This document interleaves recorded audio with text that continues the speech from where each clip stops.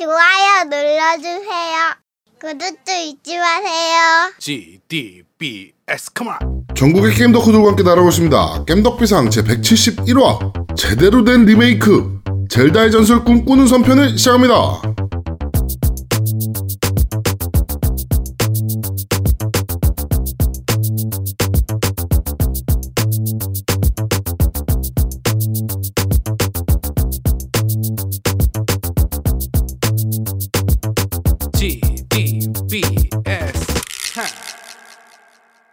저는 진행을 맡은 제야도목이고요. 제 편원자로 트슈리 노우미님 나와 계십니다. 안녕하세요. 안녕하세요.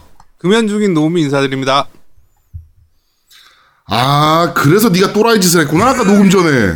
아, 그랬어? 담배 펴 그냥 씨발 새끼야. 힘드네. 짜증나. 이거 되게 힘드네. 뭐라도 해야 돼 이거 지금. 뭐 며칠 됐는데요? 4일 됐어요 4일. 그럴 줄 알았어. 나 진짜. 뭐라도 해야 돼 지금. 제일 힘들 시기야 나. 어떡해. 사탕 쳐먹어. 사탕 먹고 있어. 근데 뭐라도 해야 된다니까. 하지 마 그냥. 그래가지고 내가 아까부터 말투가 그랬던 거예요. 미치겠다. 야, 오늘 녹음 그만해. 하지 마. 아니, 내가 주변에 담배 끊는 사람들 되게 많이 보고 나도 한 2년 끊어봤고 이런데 저딴 식의 금단 현상을 보이네? 본 적이 없는데 내가. 없어. 아니 이게 예전에 저 같은 경우에 이제 보건소에 있을 때 이제 한방 금연 사업 이래가지고 금연칩 놓고 금연 패치하고 뭐 이렇게 저렇게 하는데 저런 인간 없어. 그러니까. 나 진짜. 그렇습니다. 자, 그리고 제 옆에는 진짜 아제트님이 나와 계십니다. 안녕하세요. 진짜 아제트입니다. 가짜 아제트고 있나? 네. 진짜 나와 있다는 거죠, 제 옆에. 네, 안녕하세요. 아제트입니다. 지스타가 싫은 아제트입니다. 네, 지스타가 왜 싫어? 너가 싫어. 와서 너가 와서 싫대잖아. 어떻게 알았지? 씨. 쓸데없이 객식구 제아도목은 오고 저희 이제 한의원이 지스타에서 그렇게 멀지가 않은데 그 주변에 이제 몇 군데 가는 곳이 있어요. 지스타 근처, 백스코 근처. 네. 근데 지스타 오면서 차는 엄청 막히고 막 도로 통제하고 뭐 그래가지고 미치겠습니다. 그렇습니다. 그 제아도목이 미리 뭐 예약을 하고 야 나 그날 갈 건데 너희 집에서 자도 돼? 이게 아니라 야 나 그날 갈 거니까 너희 집에서 잘게. 이거라 이거 갈 데도 없어. 그냥 당연히 자는 거야. 그냥 지금 말도 안 하고 당연히 자는 거지. 뭐 이런 나 진짜 어이가 없어서. 야, 당연하지. 계속 아제트가 그게 왜 당연해 넌? 아제트가 넌 우리 집에서 오는 걸 너무 당연시 생각하는 것 같다. 이러고 얘기하는데도 전혀 반응 안 합니다. 네. 하여튼 여기는 아제트 오픈 스튜디오입니다. 네, 지스타 출장을 마치고서 지금 아제트 오픈 스튜디오에 나와 있고요. 제가 지금 수요일부터 지금 오늘이 토요일인데 오늘까지 이제 계속적으로 미팅도 하고 막 뭐 그러느라고 미팅도 했어? 좋겠다. 예뻤어? 누구? 또라이 같은 새끼. 너까지 왜 그래 미친놈아. 저 새끼 씨 내가 좀 이따 하려고 그랬는데 씨 네가 엄청 하면 그래? 어떡해. 야 노미가 할 것 같아서 내가 노미한테 배웠어. 야 나 대사도 별로 없는데 씨 그런 거라도 좀 해야지 씨. 야 그럼 네가 해 그럼. 미리 얘기를 하지. 네 진행하시죠. 자, 하여간 너무 빡센 출장 스케줄로 인해서 지금 텐션이 지금 많이 다운돼 있는데 MC라고 있는 두 새끼가 지금 다 또라이 짓을 해가지고 텐션이 더 떨어지고 있습니다. 자, 하여튼 이번 지스타는 되게 할 말이 좀 많습니다. 일단 칭찬부터 하나 할게요. 네. 이번 지스타에 관해서 얘기를 좀 본격적으로 할 건데 일단 칭찬부터. 근데 이거는 뭐 지스타에 대한 칭찬이라고 할 건 없고요. 그냥 참신했다. 이 부분인데 뭐냐면은 펄어비스가 네. 신작 발표를 했는데 지스타 쇼장에서 프레젠테이션을 했어요. 되게 멋있게 했어요. 네. 그거는 정말 세계 게임쇼에서도 유례를 보기 힘든 메인 쇼장에서 보통 이런 거 여러분들 E3 많이 보시고 그러셔서 아시겠지만 사실은 엑스박스 E3나 이런 데서도 엑스박스에 별도 이제 마련된 그런 시어터 이런 데에서 이제 하잖아요. 그렇죠. 행사장에서 하는 게 아니고.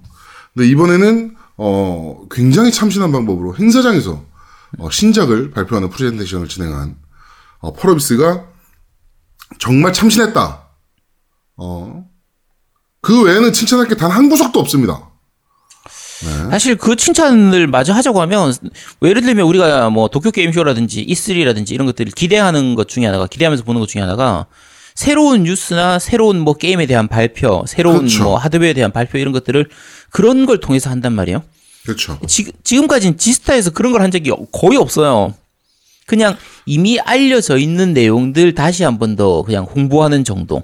그렇죠. 이미 출시된 게임들 하도록 하는 그거 홍보하는 거 거의 이런 느낌이라 그러니까 뭐 예전에 재작년에 배틀그라운드 할 때도 뭐 한참 뜨니까 그냥 배틀그라운드 부스 크다랗게 만들어가지고 홍보하고 근데 이미 배틀그라운드는 출시해가지고 다들 하고 있는 상태에서 그러니까 그런 식으로 했었는데 프로비스에서 이번에 발표한 거는 그런 것들은 사실 좀 국내에서는 지금까지 지스타에서는 좀 보기 힘들었던 부분이라서 사실 좋았던 부분이죠 이게. 사실 게임쇼가 보여줘야 될 것들이죠 그런 게.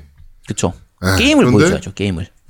한 번도 그래 본 적이 없다 보니까 관람객들도 약간 어리둥절이고 기자들도 오 이런 거래? 뭐 이러면서 지금 약간 어리둥절이고 하여튼 뭐 그랬고요. 그 외에 이제는 욕할 것들밖에 없는데 일단 지스타 사무국이 돈에 지금 눈이 혈안이 돼서 야외 부스를 너무 많이 설치를 했어요 이번에. 야외 이제 한쪽 구석에는 뭐 관람객들의 먹거리 편의성을 도모하기 위함이다라고 하면서 푸드 트럭을 정말 미친 듯이 넣어놨고요. 그 외의 부분은 원래 작년에 그 백스코 앞에 광장 부분에 보면 이제 사람들이 줄 서서 기다리고 뭐 티켓팅하고 뭐 이런 곳이 있었거든요. 그런데 거기를 다 야외 부스, 게임사들 야외 부스로 활용을 했습니다 이번엔. 그러다 보니까 티켓팅을 할 수 있는 공간이 없어. 그래가지고 지스타 행사장에서 꽤 멀리 떨어진 곳에 도로를 통제하고 거기서 티켓팅을 하게 하고 줄 서게 하는 정말 말도 안 되는 행보를 보였고요. 그리고 일단 B2B도 좀 얘기를 해야 되는데 오늘 저는 이제 B2B를 지금 메인으로 있었으니까 B2C도 뭐 갔다 오긴 했지만 B2B를 메인으로 했으니까 B2B 티켓이 22만 원입니다. 그런데 사전 등록을 하면 10만 원이 들어갈 수가 있어요. 오 싸네요. 네. 싸진 않죠, 10만 원도 사실은. 네, 뭐 하여튼 그런데 뭐 예를 들면 아제트와 제가 지스타를 B2B를 신청을 합니다. 사전 등록으로. 그럼 보통 뭐 제가 이제 신청을 하고 아제트는 동반자 이렇게 해서 넣는단 말이에요. 그렇게 넣게 돼 있으니까 사전 등록할 때 카테고리가 뭐 제 정보 다 입력하고 나면 동반자 있으십니까? 누구 뭐 직책은 뭐고 뭐 이걸 넣는단 말이에요. 넣었어요. 그리고 입금도 다 했어. 문자가 띠링 옵니다 저한테.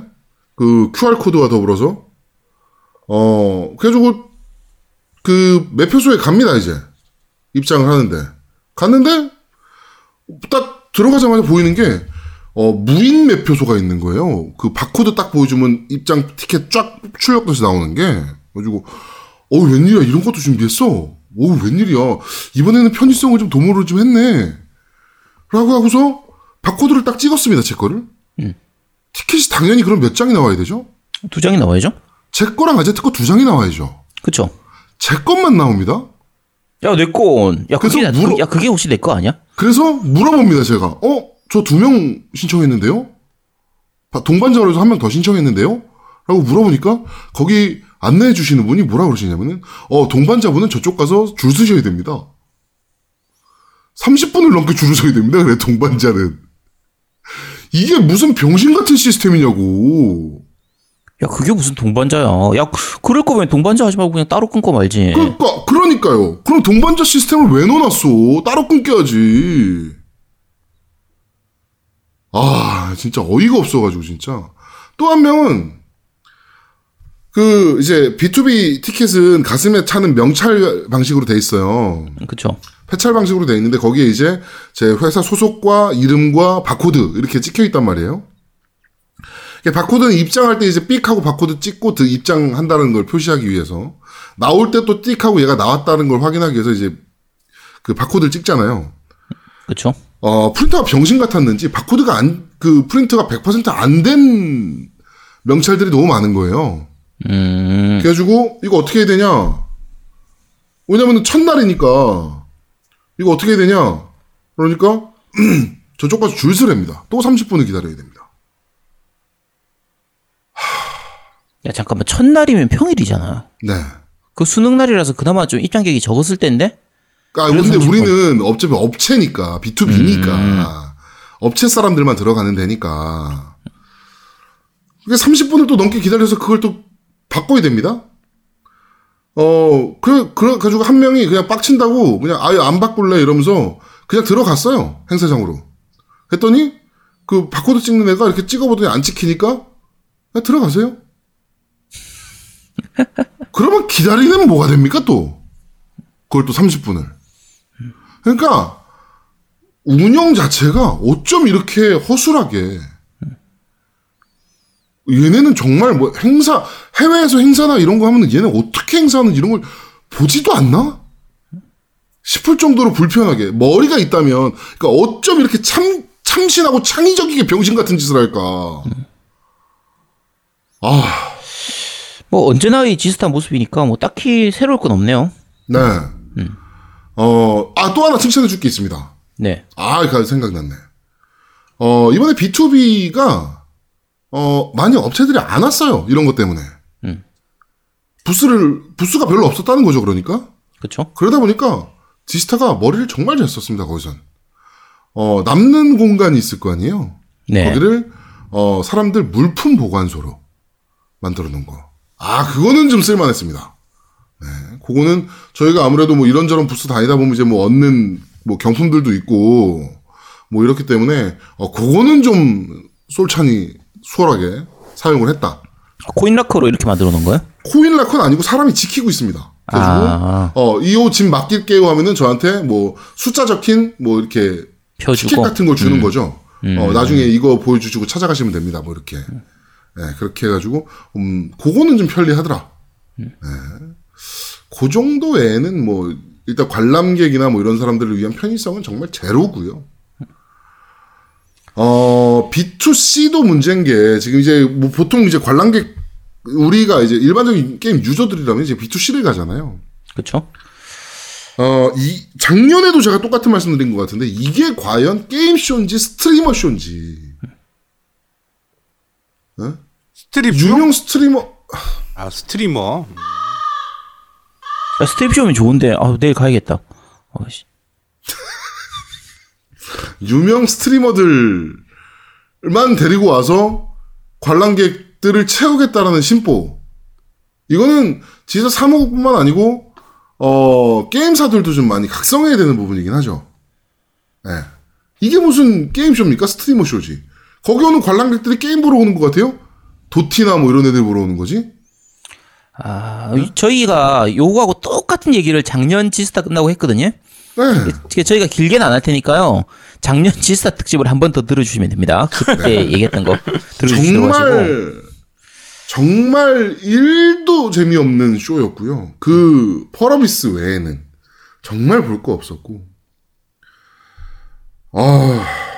그러니까 사실은 지금 이제 스트리밍이라든지 BJ 이런 게 유튜버 이런 부분들이 이제 대세기 때문에 그걸 홍보에 활용하는 것 자체를 욕하진 않습니다. 뭐 괜찮아요. 그렇죠. 홍보의 방법으로 쓰는 건 괜찮은데 저희가 이제 욕하는 건 게임은 없고 스트리머만 있기 때문에요. 그러니까 저거요. MS가 작년 올해 이스타에서 제 누굽니까 그 이스타는 뭐야? 연예인 E3. E3에서 네, 그 연예인 누굽니까? 키아누 리브스. 키아누 리브스 불러왔다 해서 뭐라고 하는 사람 한 명도 없었잖아요. 그렇죠. 그거는 게임에 포커스가 맞춰져 있었고 키아누 리브스는 거기에 양념이었기 때문이잖아요. 지스타는 거꾸로예요. 스트리머가 메인이고 게임이 양념이야. 네. 그러니까 욕을 먹을 수밖에 없는 거예요, 이거는. 그렇죠. 그러니까 지스타 때 이런 얘기 합니다. 야 누가 어디 온대. 야 이번 내일은 누가 온대. 내일은 도티가 온대. 누가 온대. 근데 어디에 오는지 뭘 홍보하는지는 없어요. 그냥 그쵸. 누가 온대 이걸로 그냥 얘기하거든요. 그게 무슨 게임쇼야. 정말 작년에 욕 많이 먹었으면 그런 거 가지고 올해는 좀 많이 개선될 줄 알았어, 난 사실. 1년이라는 준비 기간이 있었고 그다음에 뭐 해외에서 E3나 뭐 이런 것들도 봤을 거고 지네도 어떻게 진행이 되는지. 공부를 정말 1도 안 하고 정말 창의적으로 어떻게 하면 행사를 족같이 할까를 고민하는 새끼들 마냥 어쩜 이렇게 병신같이 행사를 하는지 유저 편의성이라고 정말 1도 찾아볼 수 없고 관람객이 앉아서 쉴 수 있는 공간 정말 1도 없고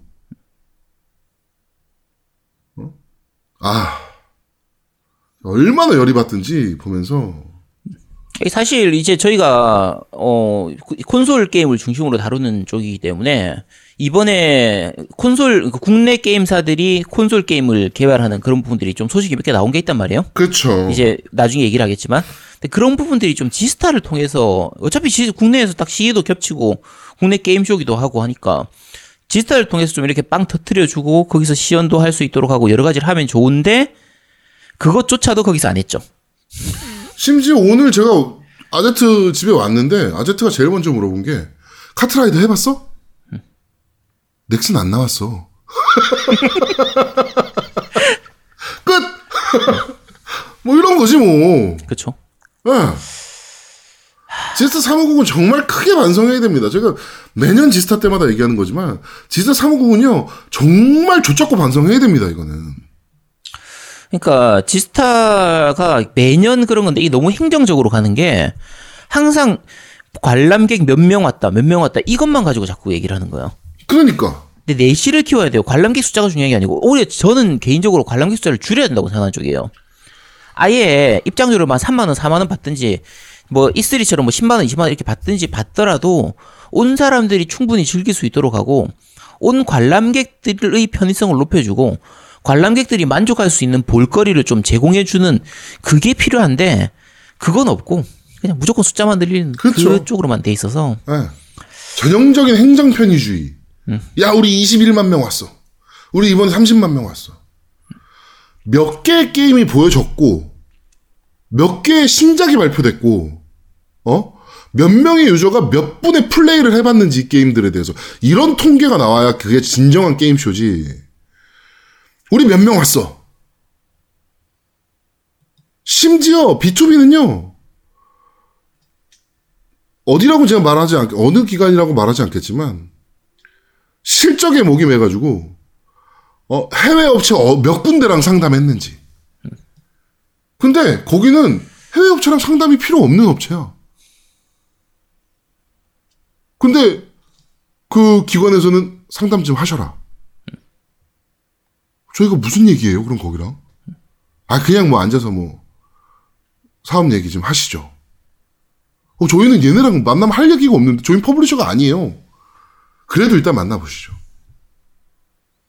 그저 숫자 채우기에 급급해가지고 우리 이번에 몇 건의 그 계약 논의가 있었고 몇 건의 계약이 이루어졌습니다. 이거만 보여주기 위해서. 그치. 보통 이런 거 보면 많이 나오는 게요. 얼마 계약했다 이렇게 안 나옵니다. 그렇죠. 얼마의 계약 상담이 있었다. 그렇죠. 얼마의... 그럼 뭐 하는 짓이야 그게. 정말 이렇게밖에 이벤트를 못하나? 싶을 정도로 정말 엉망이었어요. 네. 차라리 겜덕비상한테 맡겨주시면요. 저희 정모 하시는 거 봤잖아요. 기깔나게 합니다. 천원 경모도 잘하고, 다 잘하는데. 지스타 그까짓 거 못하겠어? 안 봤을걸? 안 봤을 것 같은데? 진짜 너무 최악이었어요. 이번 지스타는 역대급으로 최악이었어요. 그리고 심지어 수능 끝난 다음 날인데 관람객이 없어. B2C에. 저 너무 편안하게 B2C를 어제 구경했어요. 너무 편안하게. 어제 부산 갈걸. 아제트 잘 수 있는데. 야 너까지 오지 마. 너까지 왜 그래. 그래서 내가 안 간겨. 너 그래, 편의성을 잘했어. 위해서. 고마워. 그래 고마워. 하여튼 전체적으로 굉장히 최악의 행사였다. 저희가 매년 이 말씀 드리는 것 같아요. 지스타 할 때마다. 네. 제발 내년에는 이번 지스타 정말 참신했다. 그냥 게임쇼는 이렇게 해야지 라는 얘기를 들을 수 있는 지스타가 됐으면 좋겠습니다. 나 궁금한 거 하나 있어요. 딱 하나. 네. 킹덤 언더 파이어는 나왔나요? 안 나왔습니다. 네, 안 나왔습니다. 그... 킹덤 언더 파이어 안 나왔고요. 이따가 저희가 게임 이야기 때 얘기를 하겠지만 X19가 얼마나 그 엑스박스 단독 게임쇼였잖아요. 그렇죠. 영국에서 진행한 거 이번에 그게 얼마나 정말 게이머들 친화적으로 게임을 보여주기 위해서 노력을 했는지가 그때 보시면 아실 거예요. 지스타가 얼마나 엉망인지가. 그렇습니다. 무슨 3대 게임쇼야? 넌 지스타 너는 그냥 저기 한 10대도 못 들어. 아니야, 전 세계 게임쇼가 10개가 안 돼. 안 돼? 아, 그래? 그래? 전 세계 게임쇼가 10개가 안 돼요. 이 수준이라면 조만간 태국 게임쇼에 밀립니다, 제가 봤을 때. 중국은 밀렸나 벌써? 야, 중국은 게임이 안 돼요. 스케일이 게임이 안 돼요, 거긴 일단. 스케일이 달라, 스케일이 거기는. 네. 자, 하여튼 그렇습니다. 네, 지스타 얘기는 여기까지 하도록 하고요. 더 얘기하면은 지스타 사무국 사람들 만약에 들으면 뭐 고소가 올 수도 있어서 네, 고만하도록 하겠습니다.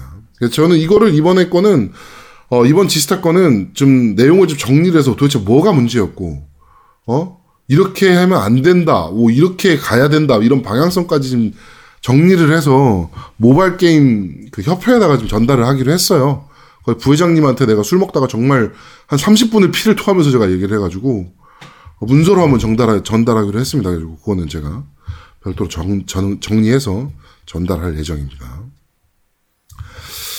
자, 지스타가 아닌 대한민국 정말 전 세계 3대 게임쇼 중에 하나 겜덕비상 서울정모가 일주일 남았습니다. 일주일 남았어요. 아, 나 기대돼. 네. 막 잠도 안 와, 날씨. 사실 저희 쪽에서 신작 발표 같은 건 있을 수가 없죠. 그렇지. 하지만 게이머 친화적이고 게임돌이들 놀 수 있는 공간 만들어주는 거는 그렇지. 지스타 뺨때기를 10번은 후려친다 우리가. 네. 자, 다시 한번 공지 드리도록 하겠습니다. 11월 23일 합정동 팜 인디 에어에서 오후 6시부터 진행될 예정이고요. 노미님 지금까지 몇 명 신청했죠? 지금 28명 신청하셨습니다. 28명 신청하셨습니다. 그러니까 신청자는 22명이고요. 거기 이제 특별 게스트 6명까지 해서 26명, 그러니까 8명이 참석하는 걸로 되어 있죠.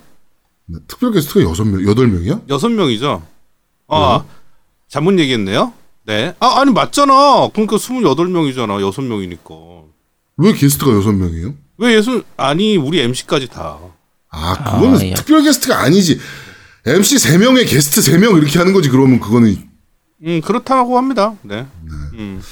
자, 그럼 여러분들이 갑자기 야, 게스트 양양림밥 끝 아니야? 라고 생각하셨을 텐데 왜 3명이야? 네. 저희가 잠깐 객원 MC로 썼던 앵바가 뜬금없이 연락이 와서 정모한다며! 그래가지고 네, 참여하기로 결정이 됐습니다. 그래가지고 앵바까지 저희가 특별 게스트로 참여할 예정이고요. 다른 여성 MC들은 저희가 참여 요청을 아예 못했어요. 그러니까 뭐 지방을 살기도 하고 너무 지방에 있기도 하고 뭐 그래가지고 저희가 아예 사실은 여성 MC들은 뭐 좀 저희가 사실은 부를 생각조차도 못 하고 있었는데 앵바가 갑자기 연락이 와가지고 네, 참여를 하기로 했습니다. 그러니까 앵그리바니가 보고 싶으셨던 분들도 많이 참석해 주시면 좋을 것 같습니다. 앵바는 걱정하는 게 그거는 자기 얼굴이 공개되면 자기 어떻게 하냐 뭐 이러는데 뭐 얼굴 까고 스트리밍하는 애가 뭐 그런 거. 그러니까 내가 얼굴 까지 않았는데 그거는 변장을 좀 했고 막 이러고 있는데 참 그렇습니다. 선글라스 끼고 마스크 하고 오라 그래 그러면. 도치 개찐이야 내가 보기에는 뭘 그걸 신경 쓰고 그래. 야 그런 게 연예인병이지. 나하고 다르다니까. 나는 아니야 너도 심각해. 너는 연예인병이 아니라 방송병이지.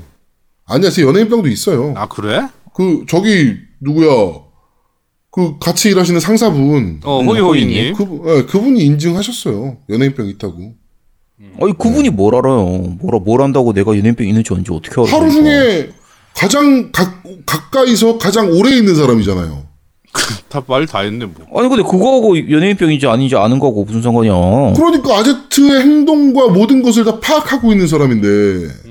야 그럼 따지면 우리한테 따지 말고 호이호이님한테 따져. 그렇지 호이호이님한테 따져. 왜 거기 못 따지지. 호이호이님한테 따지지도 못하고 왜 우리한테 따져? 우리한테 따져. 야 너 거기 못 따지니까 내가 너네한테 따지는 거지. 우린 들었다고. 그냥 들은 것뿐이요.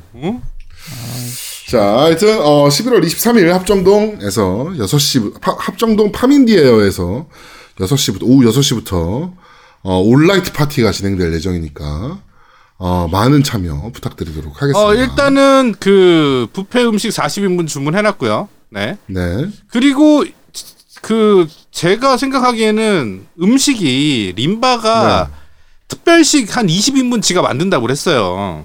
네.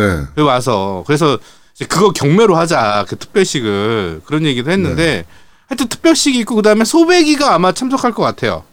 네. 네, 소배님이 중국집을 합니다.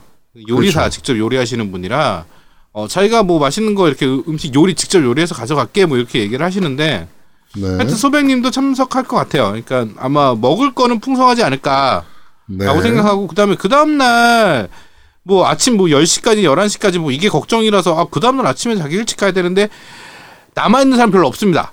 그 다음날 아침에 생존자가 별로 없어요. 그러니까 그런 거 걱정 안 하셔도 됩니다. 그러니까 일 있으면 그냥 가셔도 돼요. 그거 갖고 부담 가지시 그러니까 편하게 깸더리들 집에 놀러 왔다.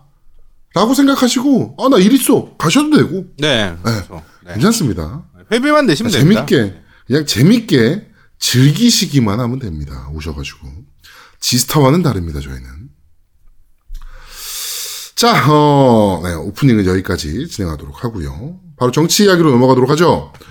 얼마 전에 북한에서 탈북한 선원 2명을 저희가 북송했죠. 사실 이것도 좀 전례를 찾아보기 어려운 일이긴 해요, 사실은. 이제 망명한 사람 2명을 다시 북한으로 돌려보낸다라는 거는 사실은 전례를 보기 드문 일이긴 한데 그럴 수밖에 없는 근거가 있었습니다. 17명을 살해한 살인자였기 때문에 이제 보낼 수밖에 없었죠, 우리나라 입장에서는. 그러니까 제목으로만 보면은 뭐 이렇게 얘기할 수도 있어요. 야, 이거 북한으로 보내면 북한에서 바로 처형당할 거 뻔히 아는데 이걸 죽으라고 보낸 거냐. 그래서 그것만 가지고는 인도적인 차원에서 문제가 있는 거 아니냐. 이렇게 생각하실 수도 있지만 내막을 보면 그럴 수밖에 없었던 거예요. 그렇죠. 네, 당연히 보낼 수밖에 없는 거예요. 그런데 우리 나경원 의원께서 이분이 이렇게 인권에 대해서 관심이 많으신지 몰랐어. 언제부터 그랬지? 네, 그러니까요. 북한 선언 추방으로 인해 대한민국 인권 후진국 됐다라고 논평을 하셨습니다. 강제 북송 논란과 관련해서 이 사건은 대한민국이 인권 후진국이 됐다는 것을 뜻하고 또 탈북자들이 마음 놓고 탈북을 할 수 없도록 없는 대한민국을 만든 반인권적이고 반인륜적인 사건이다. 한국당은 당의 이름으로 국정조사를 반드시 추진하겠다라고 말씀을 하셨습니다. 맞아. 기사 검색 좀 해봐야겠는데 예전에 예멘 난민 때하고 그러니까요. 그때 북한 뭐 이제 탈북자들한테 지원해 주는 것 때문에 뭐 세금을 많이 쓰니 뭐 오히려 역차별을 당하니 막 그런 거 했던 게 저쪽인 것 같은데 저분이 갑자기 뭔가 유체이탈을 하셨나 아니면 개가천선을 하셨나? 네, 이게 언제부터 이분께서 이렇게 인권이나 이런 거에 그렇게 관심이 많으셨다고? 그분 요새 금연 중이래. 미쳐가는구나. 네, 그렇군요. 그러면 뭐 이해도 됩니다. 이제 이해가 가네. 그러네요. 네, 금연 중이었구나. 네. 그렇습니다. 금연이 이렇게 무섭습니다, 여러분. 네, 이거는 그러니까 저거예요. 정확한 사실은요. 지난 2일에 북방한계선을 넘어서 이제 해상우에서 북한 2명을 저희가 납포를 했어요. 근데 알고 보니 동해상에서 조업 중이던 오징어 잡이배에서 16명의 동료 승선원을 살해하고 도주하는 것이었습니다. 그러면 이거를 어떻게 해야 될까요? 이분들의 주장이라면. 일단 우리나라가 북한을 나라로 인정을 하고 있지 않기 때문에 그럼 이 사람들은 범죄인 인도 조항이나 뭐 이런 것도 당연히 적용을 안 받을 거고 그러면은 이 사람들은 어차피 범죄인 인도 조약 같은 경우에는 서로 그 부분에 대해서 미리 조약을 맺어서 말 그대로 그렇죠. 그냥 하는 거라서 우리나라하고 북한은 그런 게 안 되어 있으니까 당연히 그걸 근거로 보낼 수는 없는 거고요. 이 나경원 의원 말대로라면 어떻게 했어야 되는 겁니까? 그럼 이분들 잡아다가 우리나라 감옥에 넣어야 되는 겁니까? 우리나라가 처벌을 해서? 우리나라 사람이 아닌데? 어떻게 했어요? 그럼 아니면은 그냥 자유롭게 풀어줘야 되는 게 맞는 겁니까? 16명을 죽인 사람을? 야, 어떻게 해야 맞는 겁니까 도대체? 그거를 생각이라면. 우리나라가 받아들이면 참 도를 넘는 뭐 이렇게 하고 또 얘기해 살인자를 말했다 뭐. 네, 100% 그렇게 나왔을 거예요. 저 사람들은 살인자인데 왜 망명을 받아주냐? 국민의 세금이 또 저런 사람들한테 쓰일 수밖에 없다. 그러니까 딴 거 다 필요 없고. 이렇게 쓸 게 100%예요. 그렇죠. 딴 거 다 필요 없고 그냥 우리나라 지금 현재 정부가 하는 건 무조건 반대. 무조건 그렇죠. 반대라고 하는 겁니다. 다음 뉴스도 마찬가지죠, 사실. 저는 되게 궁금해요. 그러니까 나경원 의원이 얘기하는 인권을 위해서 그럼 이 사람들 16명을 죽인 이 사람들을 우리나라에 데리고 와서 뭐 어떻게 해야 되는 겁니까? 그 방법이라도 좀 알려주시든가. 우리나라 감옥에 넣으면 인권을 지켜주는 겁니까? 아니 군대 입대시켜야지. 군대에서 무슨 사고 칠지 어떻게 하고 16명을 죽인 사람을. 아 특공대 있잖아 특공대. 거기도 문제지. 북한 사람을 어떻게 특공대로 넣어줍니까? 부파공작원이지. 이거는 문제가 이거 어떻게 해야 된다라고 얘기를 해주시든가. 무조건 인권 후진국이라고 하지 마시고. 네. 하여튼 그런 일이 있었고요. 매우 짜증나는 말만 하면 짜증나요. 자 그리고 지금 우리 트럼프가 주한미군 주둔비 분담금 때문에 지금 계속적으로 이제 요새 많이 때리고 있죠. 그러니까 우리나라뿐만 아니고 일본에도 그걸 요구하고 있고 네. 그 분담금 인상을 요구하고 있고 유럽에도 요구를 하고 있고 유럽은 실제로 100조를 요구했다 그러더라고요.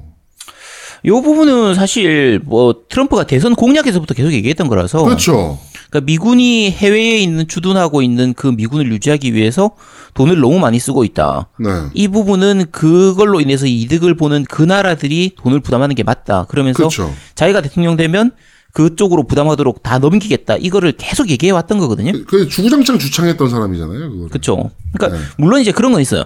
정치 공학적으로나 여러 가지 외교적인 부분 때문에 지금까지 이제 다른 일반적인 정치인들 기준으로 하면 말은 저렇게 해도 실제로는 하겠냐. 설마 진짜 하겠냐. 라고 생각을 했었던 건데 사실 트럼프가 하고 있는 여러 가지 행보들을 보면 미친 짓처럼 보이지만 대부분 지금 중국하고 이제 관세 문제 같은 것도 마찬가지고 대부분이 다 자기 공략할 때 이미 다 얘기했던 걸 진짜 하는 거예요. 그리고 굉장히 계산적으로 움직이는 사람인 그쵸? 거예요, 지금. 네. 네. 그래서 일단 그렇죠. 국내에 이제 지금까지는 이제 1조 정도 우리나라가 1조 정도를 부담을 했었는데 네. 그걸 갑자기 야 니네 5조 내라. 5배를 늘려라. 그러니까 우리나라 입장에서 사실은 받아들일 수는 없긴 하죠, 이거는. 그렇죠. 그래가지고 이걸 가지고 이제 협상을 해야 되는데 우리나라 입장에서야. 지금 사실 그 우리나라가 배짱 챙기고 야, 그럼 주한미군 나가 그러면. 이라고 하면 또 씨발 또 나라 망하네. 뭐 북한이 쳐들어와서 우리나라를 다 씨발 빨갱이로 만들고 공산주의가 판을 치고 분명히 이렇게 뻔하기 때문에. 그렇죠. 국방비를 씨발 지금 몇십 년간 우리가 북한에 몇십 배를 때려받고 있는데, 에? 분명히 뭐 주한미군 철수만 한다 그러면 씨발 막 바지가랑이 붙잡고 막 난리를 치게 뻔하기 때문에 협상을 할 거예요 분명히. 그렇죠. 협상을 할 건데 이제 어느 정도 선에서 타결을 보겠죠 결국에는. 그런데 조선일보가 터무니없는 미국 요구에 응할 수 없어. 독자적인 핵무장을 해야 한다. 핵무장을 하면 주한미군이 필요 없다라는 사설을 발표합니다. 자, 생각을 해봅시다. 북한이 지금 뭐 때문에 이렇게 무역 경제 제재를 당하고 전 세계적으로 그러고 있습니까? 이란이 두드러 맞고 이라크가 두드러 맞고 왜 그렇죠? 핵을 갖고 있다는 이유 때문이잖아요. 아니면 핵을 갖고 있을지도 모른다는 의혹 때문에 그렇게 작살났던 거였잖아요. 우리나라가 뭘로 먹고 사는 나라입니까? 무역으로 먹고 사는 나라예요, 결국에 우리나라는. 근데 독자적인 핵을 보유해가지고 미국 형님이 갑자기 이 새끼들 안 되겠네 라고 생각하는 순간 우리나라 좆되는 거예요. 이거 어떻게 이렇게 너무 단순하게 미국 요구에 응할 수 없으니까 독자적인 핵무장이 필요하다라는 얘기를 이렇게 쉽게 얘기합니까? 검토는 해볼 수 있겠죠. 야, 우리가 핵무장을 하면 어떻게 될까? 대해서 국가적인 입장에서 검토는 해볼 수 있을 거예요. 만약에 주한미군이 빠져. 그러면 우리가 그 모자란 부분을 채워넣기 위해서 우리가 뭘 필요하지? 핵이 필요한가? 그럼 핵은 어떻게 해야 되지? 뭐 이런 것들에 대한 고민은 있을 수 있겠지만 이게 지금 말이 되는 겁니까? 독자적인 핵무장을 하자고 주장하는 게? 독자적인 핵무장을 한다라고 하면 또 얘네가 또 가만히 있을까요? 나라 또 망하게 한다. 씨발 우리나라 무역으로 먹고 사는 나라. 이지랄 하겠죠 또. 제가 했던 얘기.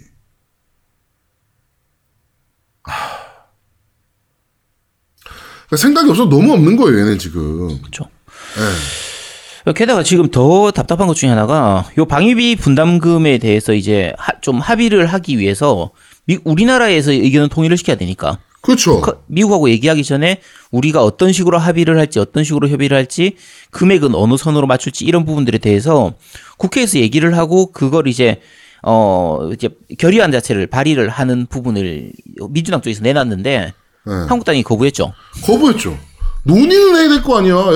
그러면은 얘네가 5조 내놓으라니까 그건 좀 심하고 한 2조 5천억 정도로 올리고 대신 우리가 뭘 더 수입한다거나 그치. 우리 국민들한테 필요한 무언가를 그냥 우리가 이걸 그럼 우리가 이만큼을 더 살게 라고 한다거나 뭐 이렇게 외교적으로 풀 수 있는 거를 방법을 강구해야 될 거야 내부에서. 근데 그걸 가지고 민주당에서 야 토론합시다 이거 가지고 어떻게 할지 어떻게 하면 우리 조건을 좀 좋게 만들 수 있을까 고민 한번 해봅시다 라고 했더니 한국당이 안 해. 그러니까 우리가 요 정치 얘기를 할 때 자주 말씀하시는 게 저희가 이제 민주당 편을 너무 드는 거 아니냐. 민주당도 잘못한 게 많은데 민주당도 하는 거 보면은 뭐 어쩐데 저쩐데 이렇게 많이 말씀하시는데 저희도 그렇게 생각합니다. 민주당이 잘못하는 것도 많은데 한국당이 워낙 뻘짓을 심하게 하니까 아니 최소한 논의를 하고 전체 이런 일에 대해서는 국익 전체를 생각을 해가지고 초당적인 뭔가 좀 행동을 해야 되거든요. 근데 아니 이제 모든 거에 대해서 정부 발목 잡기만 하고 우리나라 망하기만을 바라는 행동을 하니까 저걸 어떻게 칭찬을 하고 있습니까? 그죠? 그러니까요. 아니 뭐 하나 잘하는 게 있어야 칭찬을 해주지. 하나같이 나라 망하는 거 기도만 제발 망해야 돼. 씨발 대한민국 제발 망해야 돼. 그래야 우리가 정권을 갖고 올 수 있어. 이 생각만 하고 있는 애들인데.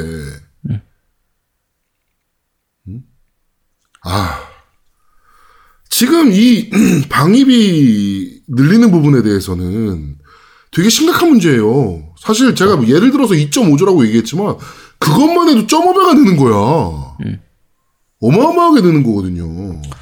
이게 특히 이 방위비 분담 같은 경우에는 한 번 올리면 나중에 못 줄입니다.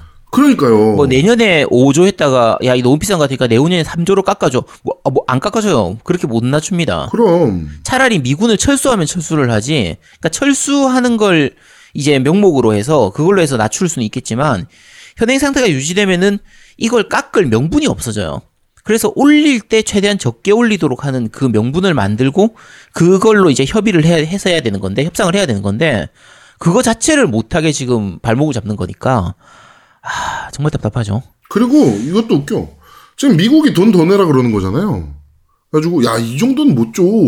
우리도 협상을 좀 하자. 라고 우리 정부가 얘기했더니 자유한국당에서도 얘기하는 거는 한미 동맹이 흔들리고 있다.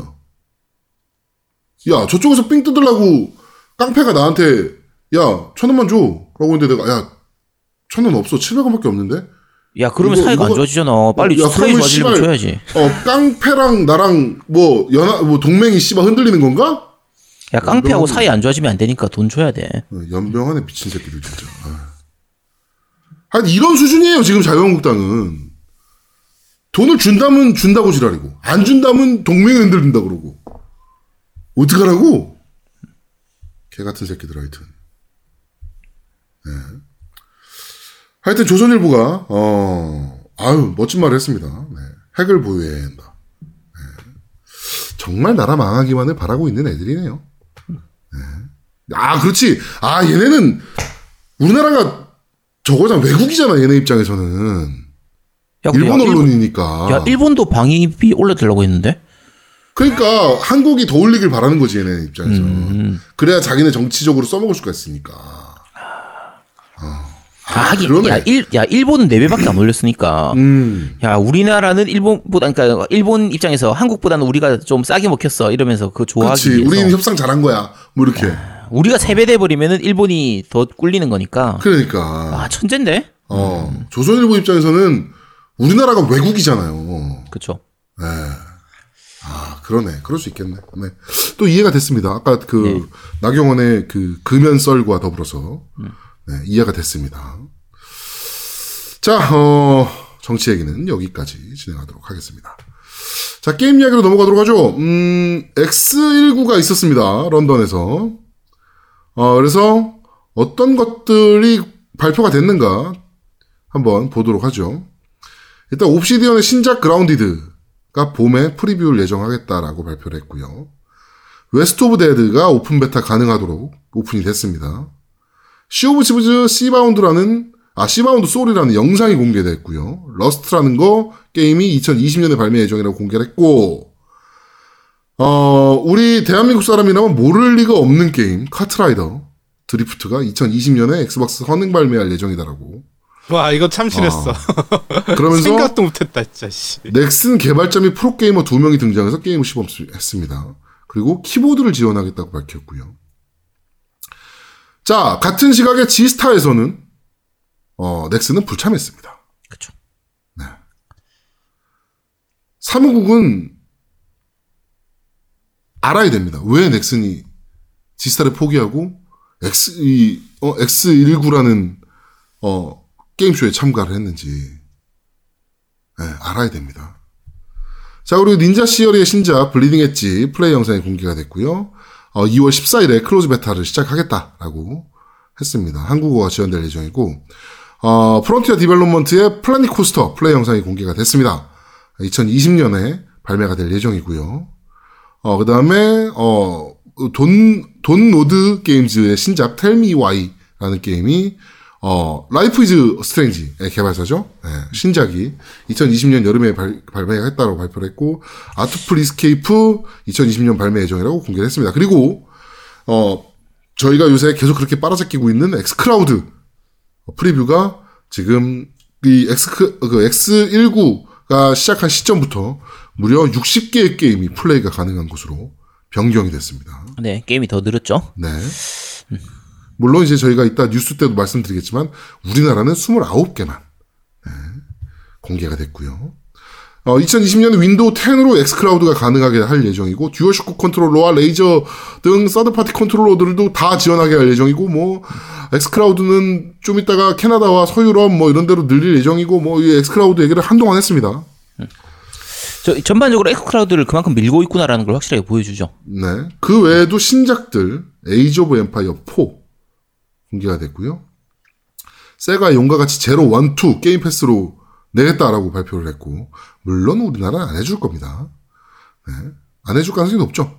자, 그리고 제가 제일 좋아하는 게임 중에 하나 헤일로 리치가 2019년 12월 3일에 재공될 예정이다 라고 하고요. 한국의 또 신작 게임이죠. 크로스파이어 X. 그러고 보니까 이번 스마일 게이트 부스에서 이거 공개했나? 이거 안 보여준 것 같은데? 네. 하여튼 콘솔 독점 게임 레메디에서 싱글 플레이를 제작하고 있고요.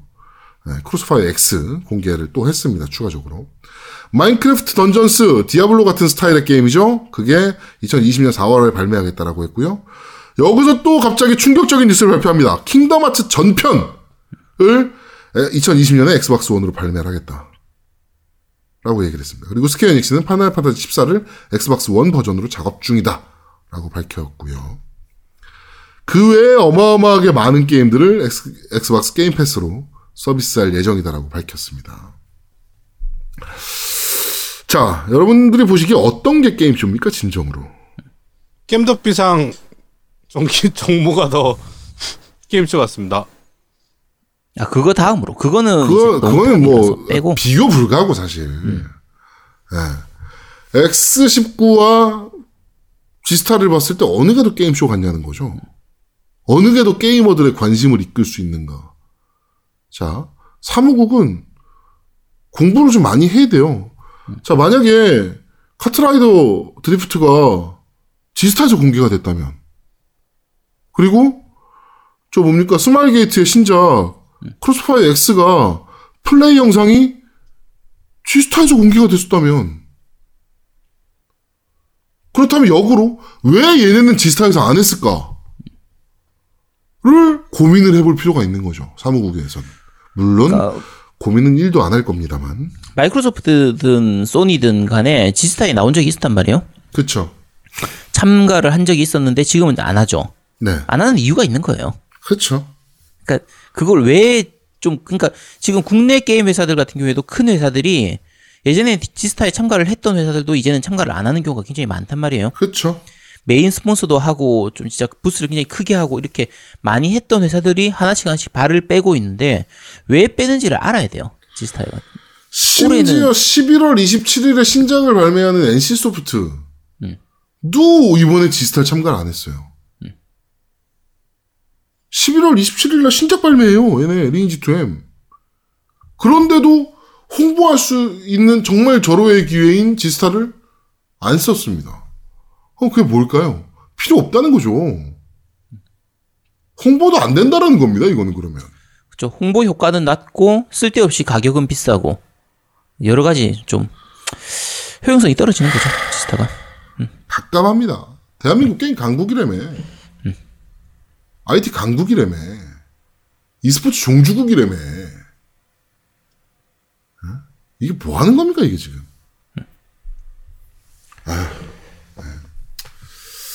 자, 하여튼 X19에 대해서 이 정도로 정리를 해드리도록 하겠습니다. 이거 외에도 다른 것들도 공개된 것들이 많고 또 플레이 영상들이 공개된 것들이 많아요. 그러니까 여러분들께서는 좀 찾아보시면 굉장히 재밌는 영상들을 좀 보실 수가 있을 것 같습니다. 네. 자, 오늘 자꾸 이제 열받는 얘기만 자꾸 계속 하게 되는데. 자, 그러면 팟빵 댓글부터 한번 확인해 보도록 하죠.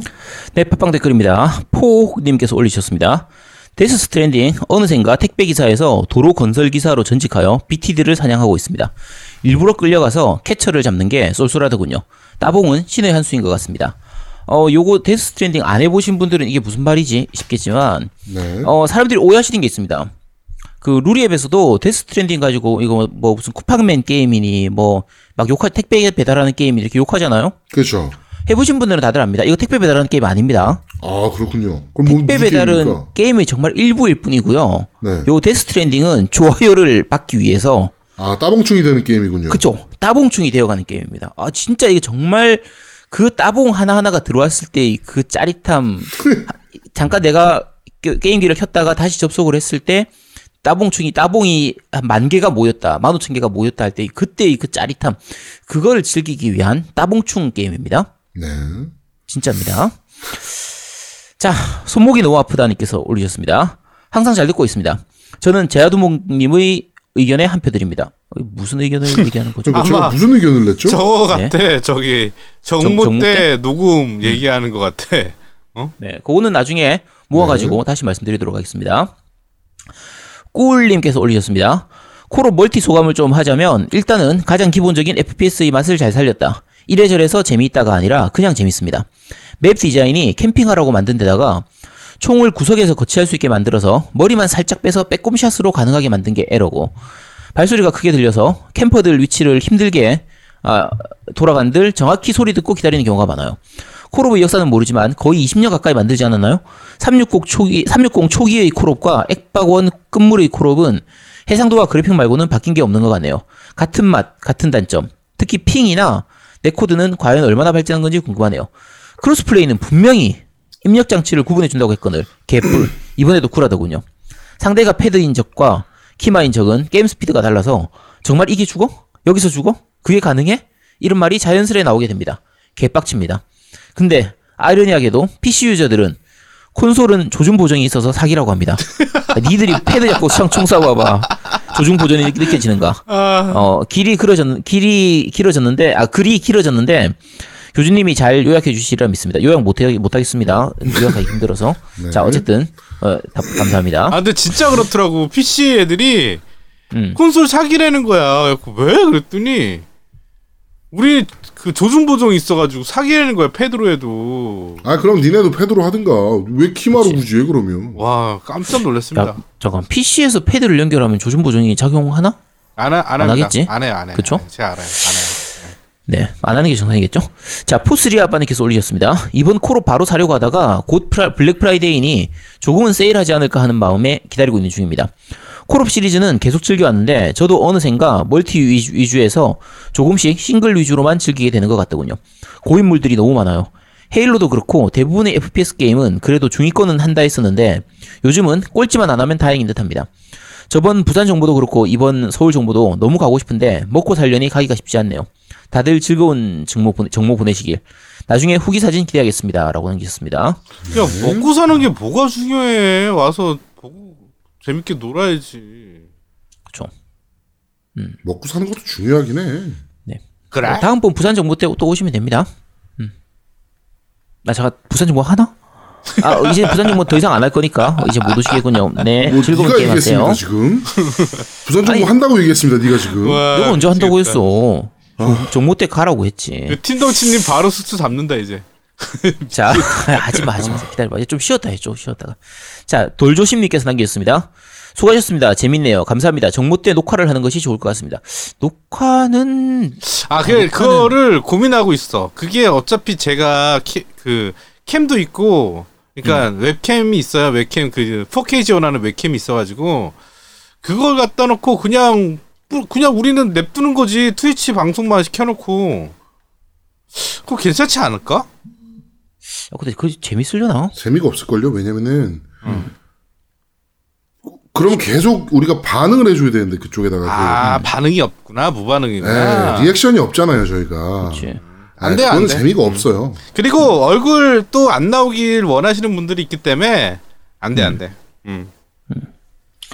그러니까 뭐 자막이 있는 것도 아니고 너무 시끄러워가지고 무슨 말인지도 잘 안 들릴 테고 그래서 카메라 위치를 카메라를 여러 개 설치해가지고 여러 개를 볼 수 있도록 하는 것도 안 될 테고. 그렇죠. 네, 요거는 생각은 해보겠는데 아마 좀 힘들지 않을까 싶습니다. 되게 어려울 거예요. 네, 그럴 것 같습니다. 자, 무풍쿠마님께서 남기셨습니다. 호이호이라고 남기셨는데 이분이 지난주에도 이렇게 올리셨는데. 맞아. 네, 호이호이님 너무 좋아요인가 뭐 이런 식으로 얘기했을 것 같은데. 호이님한테 관심 있으시면 뭐 브릿지를 네. 저희가 놔드릴까요? 뭐 저 부산 정모 때 일단 오시면 되는데. 네, 일단은 네. 답변 주세요. 네. 네. 자, 네버인턴님께서 남기셨습니다. 늘 가고 싶지만 아직 연이 닿지 않는 정모. 사람 일이란 게 다 때가 있는 법인데 언젠가는 꼭 한번 서로의 덕력과 광기를 숨김없이 표출할 수 있는 그곳에 저도 참여하고 싶습니다. 거기 그런 곳 아닙니다. 거기 굳이 왜 광기를 거기 가서 뭐 표출하려고 하시죠? 네, 뭐 정모는 그냥 아주 차분하게 이렇게 서로 얘기를 하고 좀 토론을 하는 그런 자리입니다. 근데 나는 딴 건 모르겠고 F2님 금이랑 그 팀덩치님 백키스 하는 거 보고 깜짝 놀랐어. 아, 그쵸. 그게 가능하죠. 네. 그렇게 얘기하면 너무 덕후 같잖아, 그럼 진짜. 막 배 나온 덕후니까 백키스가 가능한 건데. 아닙니다. 아니에요. 네, 그렇습니다. 그냥 그런 것도 있는 겁니다. 네. 자, 어쨌든 네오인턴님 마저 읽어드리겠습니다. 저도 정모 방송에 관해 조심스럽게 의견을 드리자면 여기는 서울 정모 궁금하지라는 1시간짜리 특별 편성으로 기존 코너는 좀 줄이거나 생략하더라도 정모 분위기 리포트라든가 참석자들과의 게임 토크쇼, 양양님의 근황, 뭐 이제는 말할 수 있다, 소중이의 진실 등등 그날 상황에 맞는 짤막 방송 정도로 진행해보시면 어떨까 싶습니다. 와, 소중의 진실은 생각도 못했다. 씨. 그건 다음에 해드리도록 하죠. 자, 참석하신 분들은 참석하신 대로, 아쉽게 불참하신 분들은 그런 분들도 나름대로의 재미를 나눌 수 있을 듯합니다. 라고 하셨는데 요거는 노미님이 좀 말씀해 주시겠습니다. 사실은 1시간 정도 방송하기 위해서 제가 장비를 다 챙겨가야 돼요. 장비가 마이크가 몇 개야? 마이크 3개, 4개. 마이크 4개, 마이크 스탠드까지에 그리고 저희 녹음 장비까지 다 챙겨가면 짐이 어마어마합니다. 그것 때문에 사실은 아제트가 저한테 녹음 안 했으면 좋겠다. 왜냐면 제가 힘들까봐, 아제트는. 제가 짐이 너무 많아질까봐 그런 거거든요. 이게 노우미가 만약에 차를 가지고 가고 그리고 정모 장소가 차를 주차하기가 좀 편한 곳이면 그러면 괜찮아요. 그러면 뭐 1시간만 하더라도 일단 가져갔다가 그대로 다시 가져가면 되기 때문에 크게 부담이 안 될 수도 있는데 그게 안 되니까 차를 가져가질 않을 거기 때문에 그러면 그냥 들고 가기에는 그게 너무 힘들어요. 그렇죠.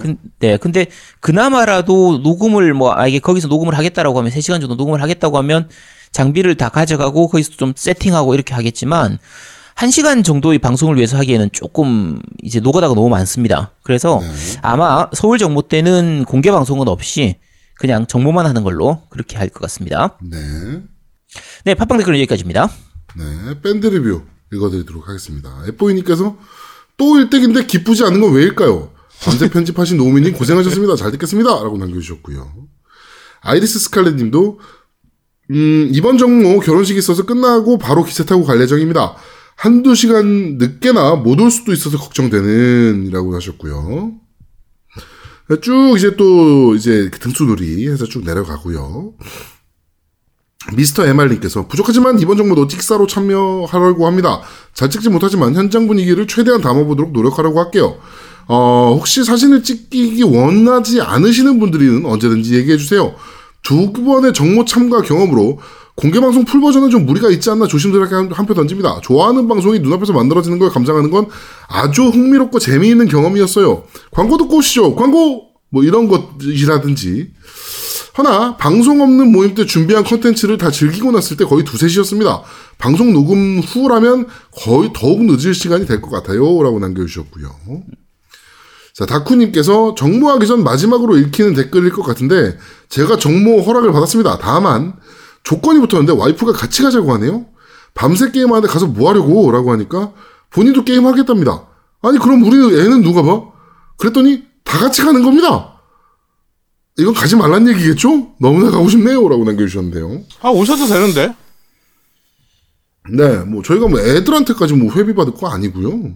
아이들 놀러 오세요. 와이프님이랑 오셔도 돼요. 예. 네, 우리 애들을 다 데려갈 거예요. 그날 뭐 제가 짐이 별로 없어서 애들이 앱박이랑 그다음에 요번에 어제 그거 나왔잖아요. 그 스위치로 네. 실드 뭐더라? 그 저기 뭐 포켓몬 실드. 포켓몬. 포켓몬 나와가지고 그거 가서 밤새도록 하겠다고 앱박이랑 다 챙겨가지고 가겠다고 그러더라고요. 그래서 아 그럼 가자 그랬어요. 우리 애들 다 데려갈 겁니다. 네. 4명이 다 온다고요? 4명 다 갈 겁니다. 네. 4명 다 온다고? 네, 4명 다 갈 겁니다. 네. 야, 그거 무리가 있을 텐데. 아 무리 네, 없습니다. 알겠습니다. 무리 없습니다. 네, 걱정하지 마십시오. 네. 알겠습니다. 네. 근데 뭐 제 활동에는 걱정하지 않으셔도 됩니다. 네, 뭐 네가 알아서 하시겠죠, 뭐. 네, 네. 알겠습니다. 자, 방울토마토님께서 아직 방송을 다 안 들었지만 의견 남기고자 댓글 달아봅니다. 지난주 방송 들었을 때 MC분들이 정모 후 방송 녹음을 하시면 많이 피곤하실 것 같습니다. 그렇다고 정모 전에 방송 녹음도 여의치 않으실 테니 차라리 일단 정모 날 적당히 한 개 코너 정도만 녹음하시는 건 어떨까요? 아까 이거는 뭐 어려운 부분을 좀 말씀드렸습니다. 네. 마침 양양님과 림바님도 오신다고 하니 두 분을 게스트로 해서 코너를 진행하시고 정모가 파한 후에 MC분들의 상태를 봐가며 일부 녹음을 추가로 붙이는 방법이 낫지 않을까 싶습니다. 라고 하셨는데 아까 저희가 이게 왜 어려운지에 대해서 네 말씀을 드렸습니다. 자, 플로우시기님께서도 풍성한 방송 잘 들었습니다. 정모 공개 방송에 대한 개인적인 의견은 아주 짧게 압축적으로 1시간 만에 끝내고 파티를 즐기는 게 어떨까 싶어요. 결국에는 노는 걸 원하시는 거예요, 이분들은. 그렇죠. 네. 자, 그리고 민수님께서 딱 23일에 비어있는 스케줄이 정모 참석을 위한 것인 것 같아 늘 듣기만 하다가 이번에 참여해봅니다. 어서 빨리 만나보고 싶네요. 라고 남겨주셨고요. 강구님께서 매주 방송 늘 재미나게 듣고 있습니다. 또 정모라니 오 가시는 분들 부럽네요. 혹 가능하시면 트위치 방송으로 때우시는 건 어떠실런지요. 막 붙어서 뭐 댓글도 보고 카메라 잡고 왔다 갔다 힘들게 그러시지 말고 그냥 거치만 해놓고 정리 분위기와 소리만 들리게끔 한 번씩 댓글도 있고 돈에도 받고요. 돈에 받는 건 좀 땡기긴 한데. 네. 콜옵은 언제나 콜옵이네요. 핑 오브 듀티, 콜 오브 키마, 콜 오브 캠핑으로 소감 남깁니다. 기왕 크로스플레이 하는 거면 액박 플스 로고나 아니면 색상으로 구분을 해줬어도 괜찮았을 텐데. 그리고 플스 대 액박 진영으로 팀을 나누기 위해서 게임 진행하면 불꽃 터질 텐데. 라고 남겨. 요거 되게 의견 좋네요. 아, 그러니까 그게 제가 강구님이랑 자주 하잖아요. 네. 같은 클랜이고 해서. 그런데 진짜 상대편이 플스가 나오면 진짜 이 악물고 해. 정말로 이 악물고 해. 정말로. 아, 그렇게까지 해. 진짜 이 악물고 그 사람은 뭔 잘못이야. 진짜 이 악물고 해요. 아, 그래서 또 재밌더라고. 네. 그렇습니다. 네, 그렇습니다. 자, 리안님께서 방송 잘 들었습니다. 이번 정모 저도 참석할 수 있게 되었습니다. MC 세 분과 림바님, 양양님도 오신다니 꼭 참석하고 싶었는데 집사람이 허락을 해줘서 다행이네요. 방송 의견은 전 찬성입니다. 방송하시는 모습 같은 거 실제로 볼 수 있는 좋은 기회라 생각이 들어서 전 방송 찬성이요. 혹시 전 MC분들 시간 되시면 모두 초대는 어려울까요?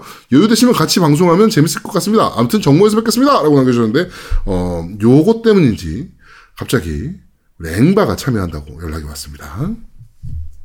자, 촛변아스빠님께서 사실 몇 번 댓글로 말씀드린 적이 있었던 것 같은데 저는 공항에서 근무합니다. 문을 닫는 경우가 없는 게 공항이다 보니 저는 주말이나 명절과는 무관하게 하루는 16시간 근무, 다음 날은 휴무입니다.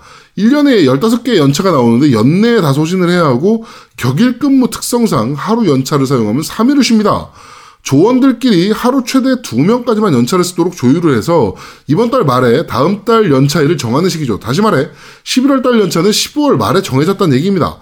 궁금하시지도 않을 제 근무 형태의 이야기를 이렇게 주저주저 떠드는 이유는 정모 때문입니다. 너무너무 가고 싶었는데 정모 공지가 올라온 시점이 이미 연차가 정해진 상황이었고 24일은 2명이 예정되어 있어서 연차 변경 또한 안 되네요. 제발 다음엔 20일쯤에 다음 달에 정모한다라고 공지가 올라오길 빌며 아쉬운 마음에 집에서 소주나 한잔 해야겠네요. 라고 남겨주셨는데 요건 좀 안타깝네요. 네. 그러니까 다음에는 저희가 최소 한 달 전에, 그러니까 거의 한 달 반, 2달 전에 공지하도록 하겠습니다. 근데 또 할지 모르겠어요. 한번 해보고. 사실 이번 정보 같은 경우에는 올해를 넘기지 말고 어떻게든 빨리 하자라고 해서 약간 좀 급하게 진행하다 맞아요, 보니까 맞아요. 막 깔리고 있는 케이스라 지금. 네, 그래서 그렇습니다. 자, 파란망아지님께서 배국 게임은 역시 아제트님이 말한 대로 DOA 익스트림이죠. 아직도 잘하고 있습니다. 신사의 게임이죠. 라고 남겨주셨고요. 캐스트11님께서 팀덩치님의 미끼를 물어버렸는데요. 다음 주 정모가 기대됩니다. 그간 닉네임으로만 알던 분들을 직접 뵐 수가 있겠네요. 참석자 명단을 보니 예전 MC였던 분들의 반가운 이름도 보이네요. 그런데 초기에 MC까지 하셨던 콘솔이 조아님은 안 오시나요? 궁금하네요. 라고 하셨는데 이번에 콘솔이 조아님은 여러 가지 사정으로 인해서 참석을 직접적으로 못 하시고요. 저희한테 한 300만 원 정도 후원을 해주시는 걸로. 3천만 원 아니었어? 300만 원이요? 3천만 원이요? 300만 원으로 그러는데 나는. 그래? 네. 야, 이 방송 안 들어, 그죠? 뭘 듣지도 않는데. 뭘 질러대. 요 부분만 따서 보내주려고. 그래? 그건 듣겠지. 그렇지. 아무리 사람이 수밖에 바빠도 없지. 말이야. 오케이. 네. 그렇습니다. 하여튼 뭐 그렇게 뭐 하신다고 하니까요. 여러분들 리플로 많이 남겨주세요. 콘솔이 조아님 300만 원 잘 쓰겠습니다. 뭐 이렇게 한 번씩만 남겨주시면 감사하겠습니다. 자, 네버윈터님께서 매번 느끼는 거지만 너 이거 들어봤어 코너의 선곡은 항상 놀랍습니다. 특히 이번에 메탈리카의 엔터 샌드맨의 전주가 들리는 순간 채널이 바뀐 건가? 하고 잠시 당황할 정도였습니다. 고딩 시절 팝을 즐겨 듣던 반 친구와 함께하다 저는 락과 메탈의 길로 빠져들었는데 그때 처음 접한 메탈리카 5의 속칭 블랙 앨범이라고 불릴 정도로 온통 시꺼먼 앨범 자켓이 충격적이었던 음반이었습니다. 용돈을 모아 CD를 샀을 때 그 감격을 잊을 수가 없는데요. 다만 제게 그 당시엔 CDP가 없었습니다. 친구에게 부탁해서 테이프에 녹음을 해서 늘어지게 듣고 또다시 테이프에 녹음하기를 수차례. 하지만 그런 친구와도 졸업과 동시에 자연스럽게 연락이 끊어지고 말았네요. 잠시나마 학창시절의 뭉클한 추억이 떠올라 슬며시 입가에 미소가 피어났습니다. 라고 남겨주셨네요. 메탈리카 노래 좋죠.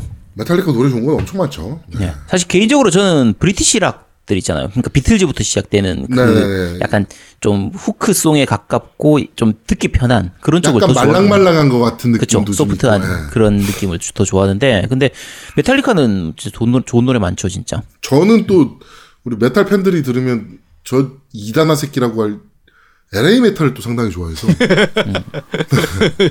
사실 메탈 진정으로 듣는 분들은 LA 메탈을 취급을 안 해주시거든요. 취급 안 해주지. 그게 무슨 메탈이야 이거지. 네. 근데 저는 LA 메탈 좋아해요. 파이어하우스나 뭐 저기 뭐야 본조비도 사실은 LA 메탈인데 뭐 희생은 그렇지. 네.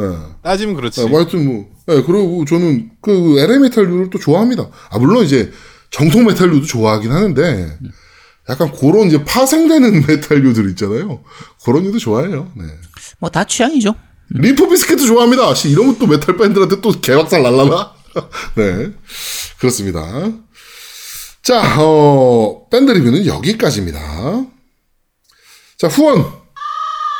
잠깐만, 준비 안 해놓고. 아무도 안 켜놓고 있었죠? 아니, 나 펴놨어. 자, 1등 앱보이님께서 보내주셨습니다. 감사합니다. 자, 저는, 1등 앱보이님, 그리고 네버윈터님께서 후원해 주셨습니다. 저는 그 후원은 참석 못 하시는데, 정모는 참석 못 하시는데 후원해 주신 분도 있어요. 정모에 쓰라고. 네. 배드라디오님께서 해주셨고요. 그 배드라디오님은. 배드라디오가. 지금 미국 가 계시잖아요. 네. 배드라디오 정보 못가 흑이라고 남겨주셨고요. 네. 그다음에 저기 후원으로는 시골남자 76님, 그다음에 너무 많아. 정보 입금된 게 너무 많아가지고 그다음에 1등 앱보이님 해주셨고요. 그다음에 이분도 SSEOK2님, 이분이 정보 못 가는데 석인님. 석인님. 네. SSEOK2님. 그렇게 하니까 더 누구지? 라고 생각해. 나 순간적으로 가서 SSEOK가 누구야? 그게 석인님이잖아 그냥. SSEOK2님. 왜? 나 있는 대로 읽는데. 이분이 정모 못 가는데 정모에 쓰시라고 그러고 입금해 주셨네요. 네. 정말 감사합니다. 네. 정말 진짜 정모 못 오시는데 이렇게 후원해 주시는 분들 정말 감사하고요. 저희가 꼭 이번 정모 재밌게 마무리하도록 하겠습니다. 감사합니다. 석이님이 안 오셔서 다행이네요. 사실 정모에서 약간 위태위태한 그게 있는데 석이님이 보면 직업 정신이 발동할 만한 그런 내용들도 좀 있어가지고 네, 안 오시면 이번 정모는 피하시면 됩니다. 다음 정모에 오세요. 왜 무슨 석이님 왜? 그 직업이 좀 그쪽 계열이라 그래서 잘못하면 우리 철컹철컹 할 수 있어서 네, 그렇습니다. 네. 자, 이번엔 약간 근데 애들이 오면 안 되는데, 이거. 성인 콘텐츠도 좀 있는데, 우리. 야, 그런데 그럼 누구야? 200 아빠님이 애들 데리고 온다고 그랬어. 애랑 같이 가는 게 조건이라고 그래서. 그러면. 그래서 나도 우리 애들 데리고 가는 건데, 걔네 애들 같이. 야, 그럼 양양이, 어려워지는데, 이러면. 네. 아니야, 괜찮아. 아니, 밑에 초편한 새빠님이 의 아내분이 아이디어로 달아놓으신 게 사람들이 게임하면서 담배 핀다고 하면 아내랑 아이는 못 올 거라네요? 라고 남기셨는데 그러니까 이 사람들이 게임하면서 담배도 많이 피고 이렇게 술도 많이 먹고 이렇게 좀 성인 컨텐츠도 많이 하고 하니까 애들이 오면 별로 안 좋다. 애들 교육상. 그렇게 얘기하면 애들 안 데리고 오지 않을까요? 애들을 못 데리고 오지 않을까? 기본적으로 사실은 그 공간이요. 흡연하는 데가 4층에 옥상에 따로 있어요. 그러니까 우리가 3층, 4층을 빌린 거라고. 아니. 그러니까 실제로 흡연을 안 하는데. 흡연을 할 거라고 하면 글을 잘 읽어야지. 흡연을 할 거라고 하면 애 엄마들이 애 데리고 가라 이 말을 못 할 거라는 거지. 당신도 가지 마 그러지. 그렇게 불건전한 데를 그렇게 담배 피고 그러는 데를 왜 가려고 그러냐고. 야, 담배 피는 게 불건전한 거야? 아니요. 엄마들의 생각은 그럴 수 있지. 성인이 담배 피는 게 뭐가 어때서 법적으로 문제가 있는 것도 아닌데. 자, 하여튼 알겠습니다. 오세요. 오시면 알아서 놀 겁니다. 그리고 저희가 잠깐 성인 콘텐츠를 해야 될 일이 있으면 그렇지. 그땐 애들이 알아서 놀겠지, 자기네들끼리. 내가 애들 데리고 나갈게. 네. 알겠습니다. 자, 광고 듣고 오시죠. 광고.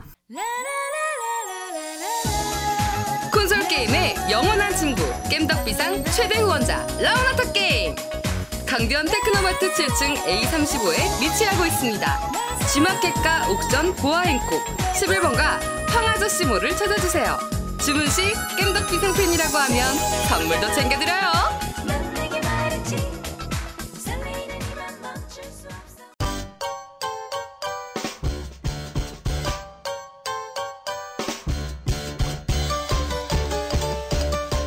겜덕비상에 후원하려면 어떻게 해야 하나요? 겜덕비상에 후원하고 싶으시다고요? 자, 알려드릴게요. 신한은행 아니죠. 국민은행 아리. 기업은행 010-6487-1750 기업은행 010-6487-1750 예금주 노미노 많이 부탁드려요. 아저씨님 저거 녹음해야 되는데 그러고 보니까. 뭐? 녹음할 거 있습니다. 공인중개사 합격은 아제트 이거? 네. 너 일단 녹음 끝나고 녹음합시다 그거. 야 그걸 왜 해? 해야 돼요. 아제트 때문에 합격한 사람이 있는데 그 정도도 못 해줍니까? 할 거 많어 지금. 아니요 그거 합시다 오늘 녹음 시키겠습니다. 자, 저희는 잠시 쉬고 2부에서 여러분들을 찾아뵙도록 하겠습니다. 뿅! 뾰로로로롱. 대한민국 최고의 게임 방송 딴지 라디오 겜덕비상에 광고하세요. 02-771-7707로 전화해 내선번호 1번을 눌러주세요. 이메일 문의도 받습니다. 딴지.마스터@gmail.com으로 보내주세요. 구매력 쩌는 매니아들이 가득합니다.